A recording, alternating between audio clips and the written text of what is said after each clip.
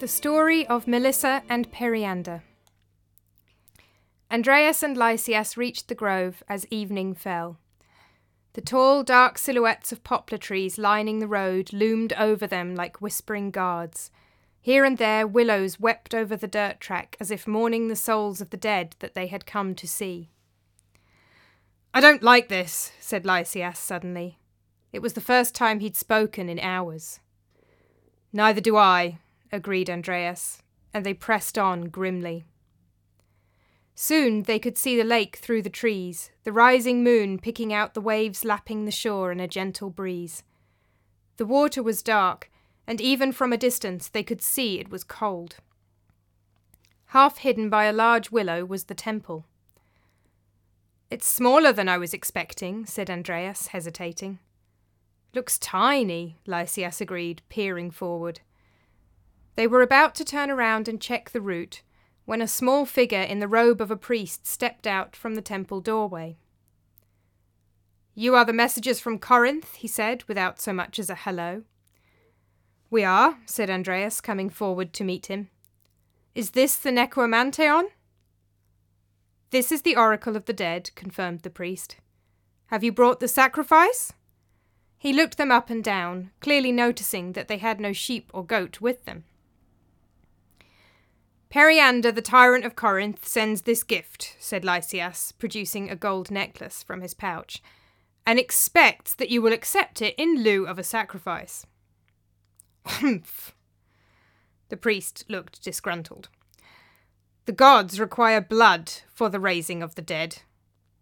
He watched the two men reach reluctantly for their swords. "But," he added hastily, "I think I have a spare goat nearby, luckily." The priest disappeared into the woods for a few minutes, and soon returned leading a rather scruffy goat by a short rope. He took the two visitors to a small altar standing between the temple and the lake, and after a few somewhat perfunctory prayers, hit the goat over the head with a mallet, slit its throat, and skinned it.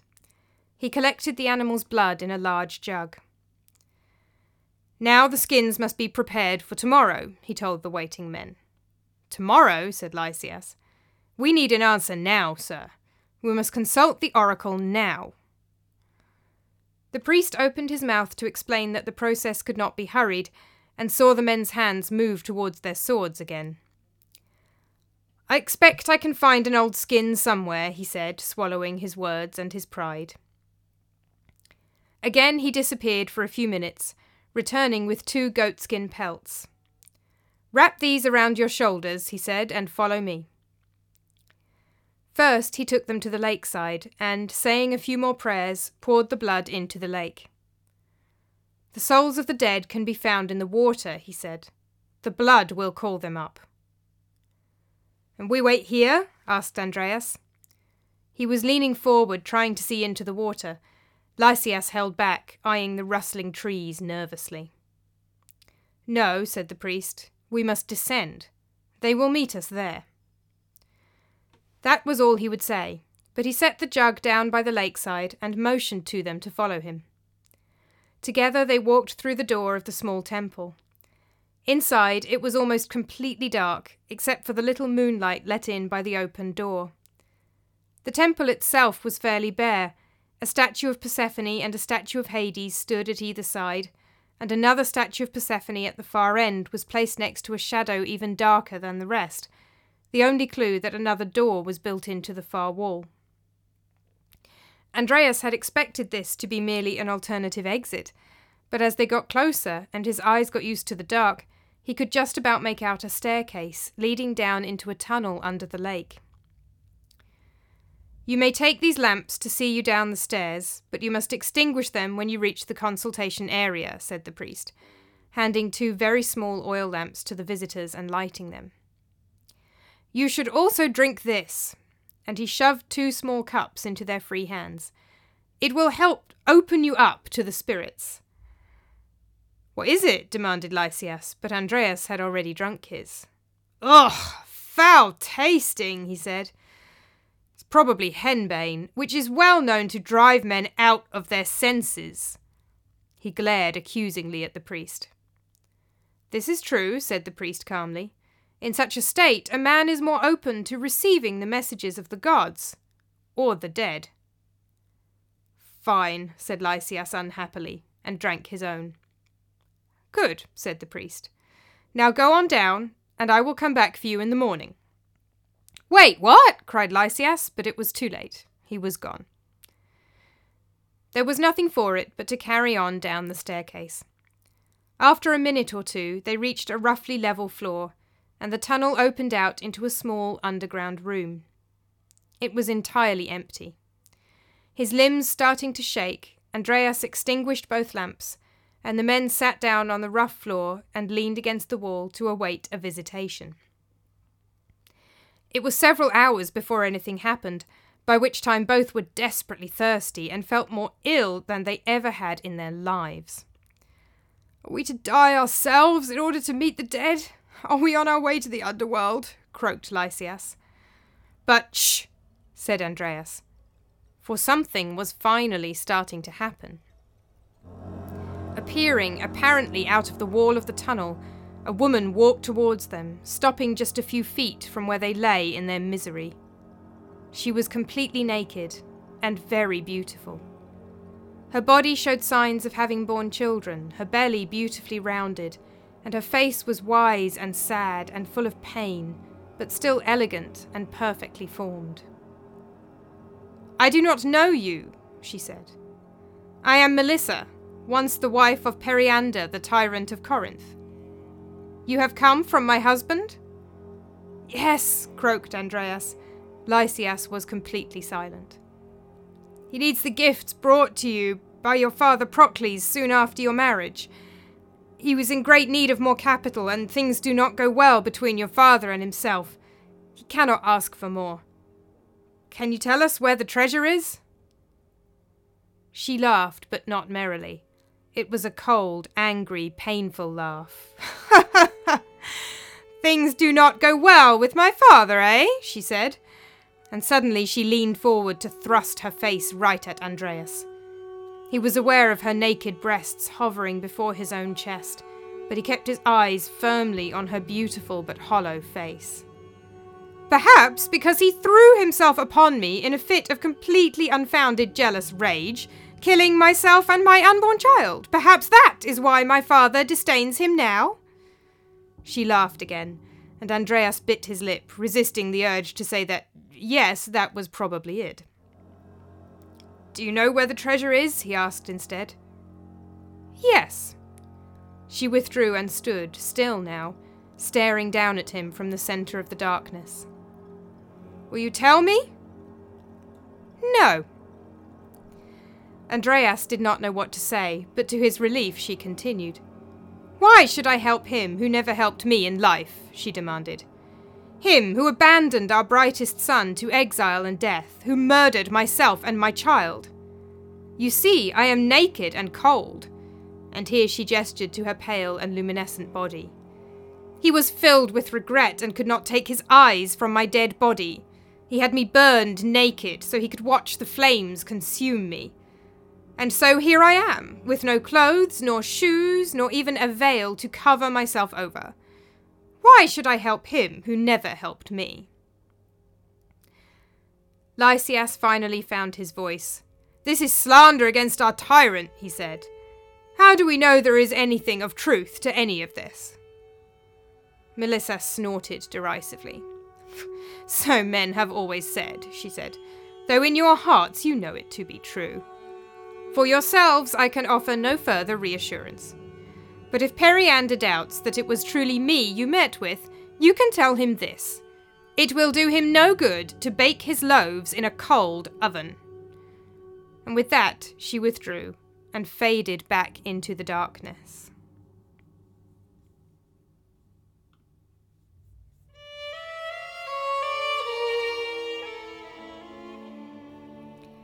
I put my loaves in a cold oven? Said Periander angrily. What sort of ridiculous riddle is this? My lord, it is what she said, said Andreas miserably. Perhaps the priests could interpret it for you? No, said Periander slowly, sitting down and resting his head on his hand. No, I think perhaps I can do that myself. My lord? Lysias' curiosity got the better of him, as he and Andreas had been puzzling over the cryptic message through the whole journey back to Corinth. I lay with her after she died, Periander mused, apparently completely oblivious to the horrified expressions on the faces of his two messengers as this sank in. She was so beautiful lying there, even more beautiful than I had ever seen her before. I planted my seed, but nothing can come of it in a cold oven. The tyrant wiped a hand across his forehead and seemed to come to some kind of decision. So, he said, your vision was genuine. It was my wife's spirit you spoke with. No one else could have known that. And she is still cold and naked in the halls of the dead. He stood up. Call all of the women of the city to the temple of Hera, he said. Sir, said Andreas anxiously. Do it. It took a day or two, but no one wanted to be the one who angered Periander. Within 3 days, all the women of Corinth, freeborn, freed, and slave, had gathered in and around the temple of Hera by the sea. All 3 aisles were filled with women who, according to their instructions, were wearing their best festival finery. Few wore veils, and their hair was braided. Gold hung from their ears and their necks, and the temple was filled with the bright colours of their best clothes: flax yellow, sea purple, blood red, leek green, and sky blue. Thick brooches held together the heavy pleats as their skirts swirled around the lamplight in the temple and the sunshine on the beach, dancing in the spray from the waves. Joy, excitement, and anticipation were in the air. The message had given no reason for the summons, only that they should come to the temple in their best and most expensive outfits. All around the temple and the beach, women could be heard talking, laughing, and wondering. What were they celebrating? Did Periander have some good news to share? Did he wish to honour the goddess of wives and mothers, Hera, in some special way? Periander appeared by the altar outside the main doors to the temple. His expression was set stone cold. He was flanked by a whole phalanx of hoplite soldiers who stood behind him. Strip them all, he said. It took a few minutes for the women to realise what was happening. There was no explanation and no warning. The soldiers simply moved forward, grabbed the nearest woman, and forcibly removed her clothes. At first there were screams, and some of the women tried to run away, only to find their path blocked by more soldiers. The temple complex was filled with the sounds of women weeping. As the soldiers moved on, the naked women nearest the doors realized that they were being left alone. Any woman with no clothes was allowed to leave, and so they ran, weeping, into the woods. Periander watched them go, a smug, satisfied smile on his face. Make the pyre on the beach, he said, and burn them all. And so the women who were left until last saw what became of their beautiful clothes, their best festival dresses that had been passed down from their mothers and grandmothers, the clothes lovingly woven by their aunts and sisters and daughters, the clothes they had saved up for months to buy. All were piled onto a great funeral pyre on the beach, and all were burned. The smoke drifted out across the sea, carrying with it the dust of blood-red and leek-green fibres, tiny patches of beloved shawls carried out across the sea. Perhaps some of them were carried by the wind all the way to the dark lake on the Acheron, where a naked woman waited in a dark basement under the water. Andreas and Lysias were more prepared when they returned to the lake. They bought a goat in a nearby village and a bribe for the priest to once again provide skins ready to use straight away. Both trembled from head to toe as they forced themselves to walk into the dank lakeside temple. As they approached the dark basement door, Lysias shrank back and almost could not bring himself to go in. But Andreas took him by the hand and, with a reassuring squeeze, gently pulled him through, and they descended the steps into hell together. It did not take long for the looming form of Melissa to appear before them once more, no longer naked, but clothed in all the colours of the rainbow, in a garment that no woman would ever have deliberately produced, unless perhaps she was colourblind. Blood red next to sea purple, next to leek green, next to flax yellow, all in an arrangement that was positively painful to the eyes. "Welcome back, boys," she said. "Our lord has answered your complaint," said Andreas, his voice shaking. "You have more clothes than you could wish for, of the best quality. Will you now tell him where the wedding gifts are?" She laughed long and hard. "Well, a new dress makes up for everything, doesn't it?" she said, her voice dripping with sarcasm. "No, boys, I will not." Lysias put his head in his hands and made as if to move towards the stairs, but Andreas was not giving up. "Madam," he said, "I don't think you quite understand. The women of Corinth were stripped of their finest clothes for the dress you now wear. They were brought to the temple of Hera by the sea as if for a celebration, and soldiers fell upon them and stripped them naked, leaving them to find their own way home, cold and vulnerable. If you could have heard their cries—" He choked and paused for a moment. "If we return still without an answer, I do not know what our Lord Periander will do. Perhaps he will decide a greater sacrifice is required. Madam, I fear for the lives of the women of Corinth. And my own," he added silently in his head. It seemed that the figure of the woman shrank before him, no longer looming and menacing. Now she was just a woman, standing alone in a dark and dank basement, in a hand-me-down dress. She appeared to think for a moment. "Tell him to go to the women's quarters in our summer home by the bay," she said at last. "In the room I used to use is a large chest. The key is buried next to the well in the garden." "Thank you, my lady," said Andreas with feeling. "You have a generous spirit." As the two men moved to leave, Melissa seemed to grow taller again, and she called after them, "You can tell my husband that this is not over." Her confidence returned, her eyes more hollow than ever. "I am waiting for him, with 2 of our sons," she said. "I will allow him this one little thing, for the sake of my friends and my people. But I will have my vengeance, in the next life, since I was denied it in this one." And with that she vanished, as the messengers scrambled over each other, reaching desperately for the air and the light. The end.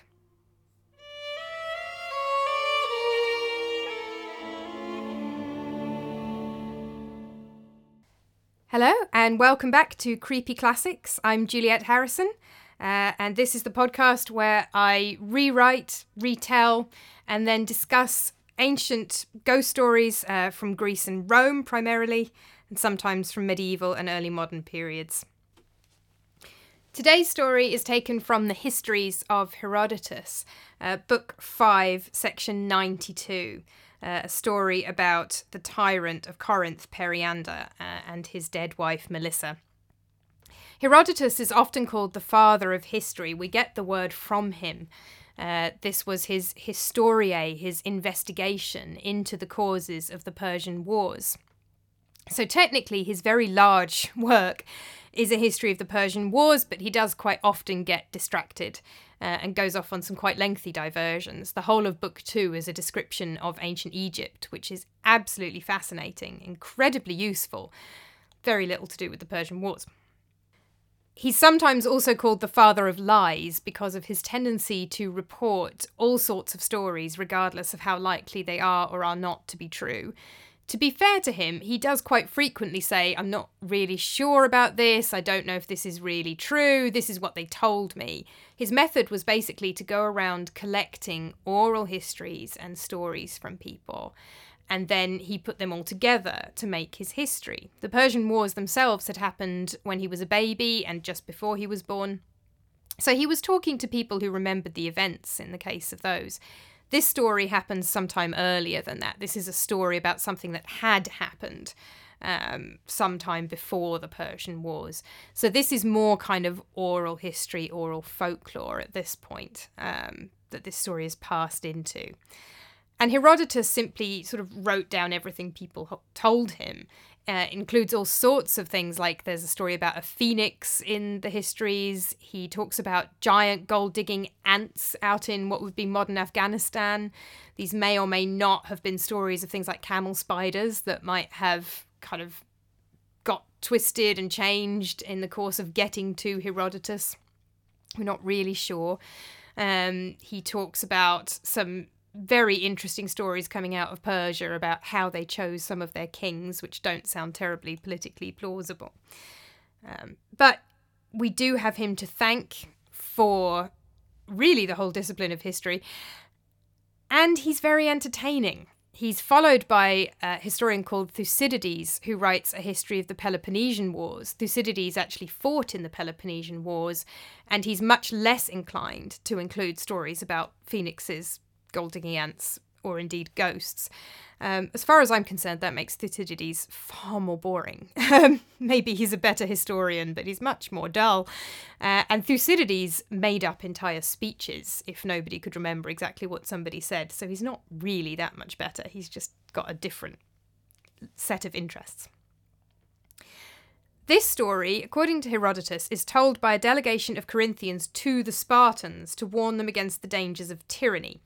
So the Corinthians, this is early stages of the Persian Wars, the Corinthians are telling the Spartans why tyranny is something to be afraid of. So Persia is under a monarchy. Persia is attacking the various city-states of Greece. The city-states in Greece are not connected to each other. They all exist as politically independent entities, but they are allying with each other to fight off this attack from the Persians. And the Corinthians are persuading the Spartans why it's important to fight the Persians, why tyranny is a bad thing. So they're telling this story about a ruler of Corinth from several decades earlier. And the starting point for the story is the stripping of the women. So for Herodotus, the ghost part, the oracle of the dead part, is almost incidental. He starts this story with once the tyrant Periander stripped all the women of Corinth in a single day. So it's really a story about how awful Periander is, how awful tyranny and rule by one man is. That's the point of telling the story. And you can read the full text at Bill Thayer's site Lacus Curtius online. It's a relatively older translation, but it's a decent translation and it's well set out. Lacus Curtius is an absolutely brilliant site, mostly Roman texts, but some Greek as well, like this one. And I thoroughly recommend it, having an explore along there. And it's also on perseus.tufts.edu.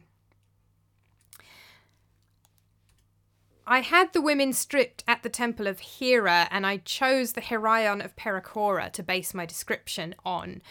This is about 8 miles from Corinth. It's an unusual temple design. It has 3 aisles rather than 1, and it's right next to the sea, so that allowed for some kind of fairly artistic descriptions, and it's a possibility for a temple of Hera that the women of Corinth might be sent to. And then I've described the women wearing their best festival clothes.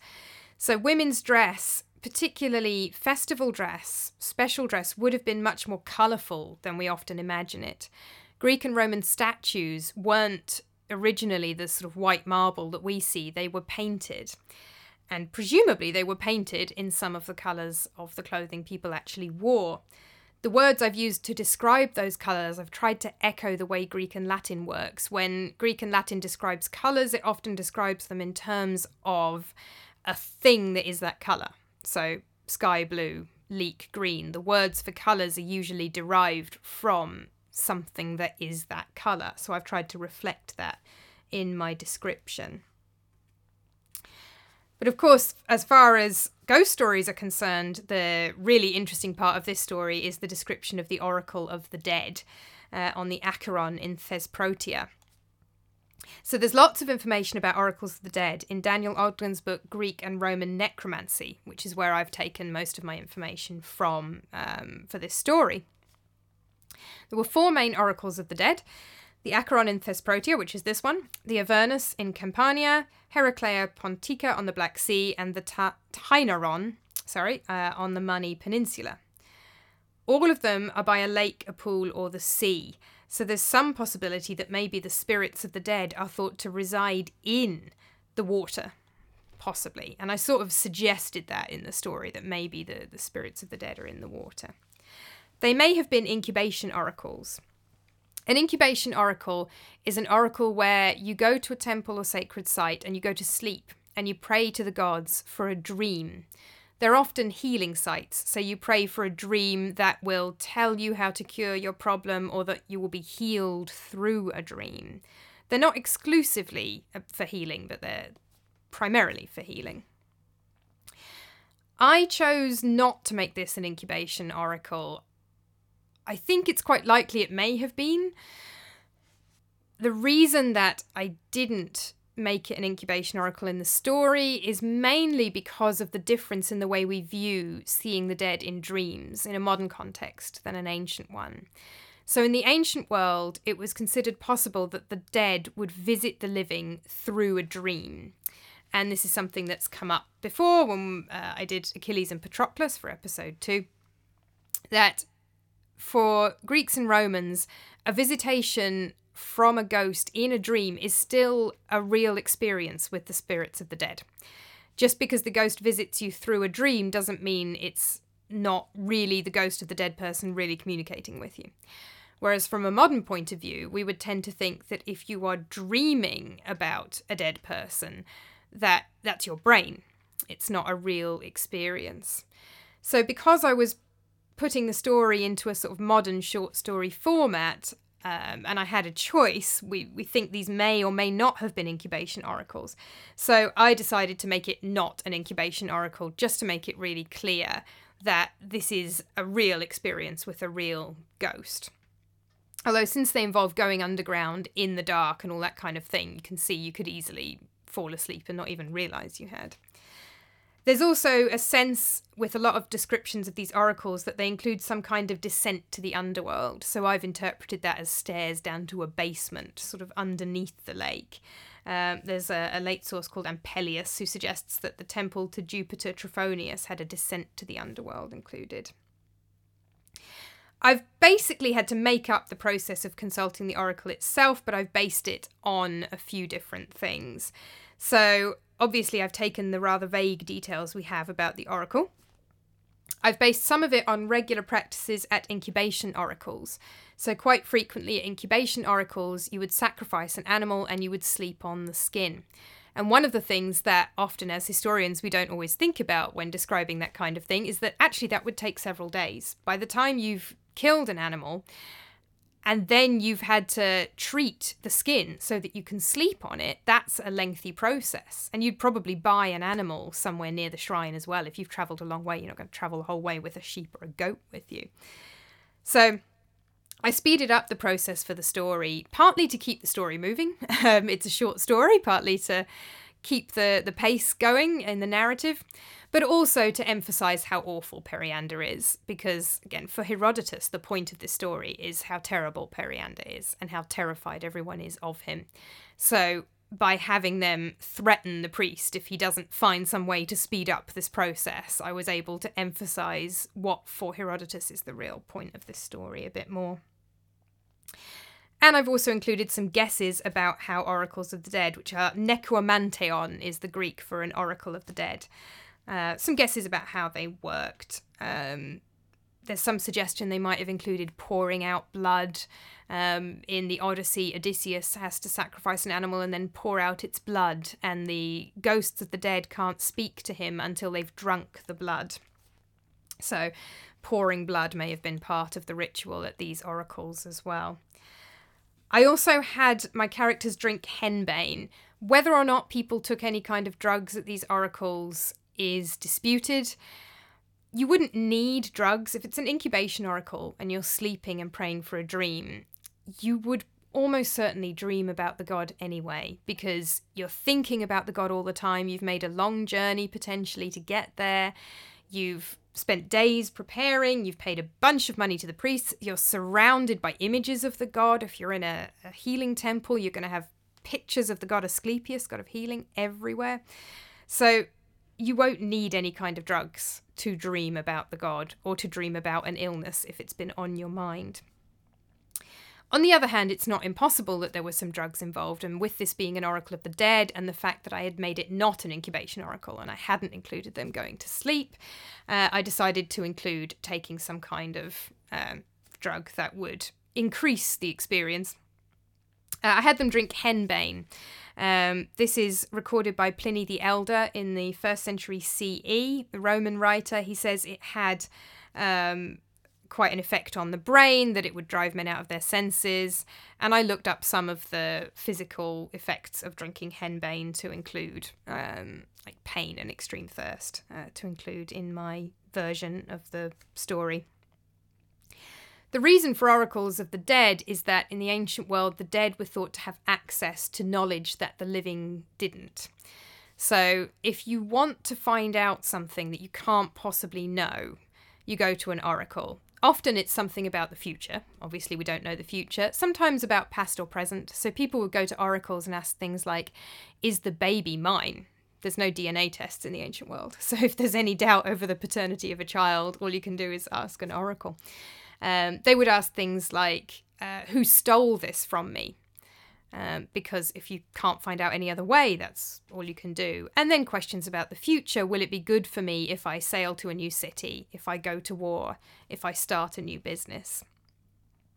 So the gods had access to that information, but so did the dead. When a person dies, for the ancients, their human part dies, the body dies, and then there is, certainly for the Romans, and to an extent for the Greeks as well, a sort of divine aspect to a person, which then has access to knowledge that other humans don't.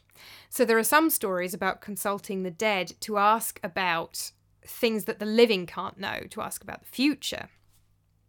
In this case, I've gone for the slightly more familiar trope of asking a dead person where something is that only they knew where it was, because that's closer to this particular story. In the story in Herodotus, there is a sort of unnamed deposit, something that Periander needs that Melissa knows where it is. So that's why I went with that sort of fairly straightforward version where she knows where this thing is and he doesn't, so he has to ask her. And of course, the most memorable things about this story are not only her nakedness, but the fact that Periander has supposedly had relations with her dead body, and that is provided as the clue to how you know for sure that this is definitely Melissa's ghost. So I used that in pretty much the same way Herodotus does. I threw on a final little flourish at the end. So I told this story as part of the event that I did at the Coffin Works in Birmingham for Valentine's Day. And during the questions section, somebody in the audience mentioned it sort of felt a bit unfinished. And I had to confess that the bit where Melissa promises to have her vengeance was entirely invented by me, just because this story is so horrible. Periander is so awful, and Melissa is, I felt so bad for Melissa. She has this terrible, terrible life with this awful, abusive husband who then kills her. And I wanted Melissa to have the opportunity to sort of fight back. So I basically misquoted Gladiator. She hasn't been able to have her vengeance in this life, so I sort of threw a half Gladiator quote in there from the 2000 Ridley Scott film, where I had her promise that she will exact her vengeance in the next life in some way, and that was really me giving Melissa a bit more voice and agency than the poor woman ever had. And these are real people. Whether this story itself is accurate, who knows? It's an oral tradition that's been passed down for the better part of 2 centuries by the time Herodotus writes it down. So how much truth there is to this specific story is hard to say. But Melissa and Periander were real people. Chances are that's really what happened to her. That's really how she lived and died. Whatever you think about all the ghost bits and the stripping all the women bits of the story. So this is a real woman who was probably a victim of domestic abuse, and I just wanted to give her something in this story and not just sort of exploit what was, by the sounds of it, a pretty sad life, just for my own purposes. Well, thank you very much for listening to this episode of Creepy Classics. I will be back next month with another spooky story from the ancient medieval or early modern periods. Creepy Classics is written, performed and produced by Juliet Harrison with assistance from Newman University. Music composed and performed by Ed Harrison.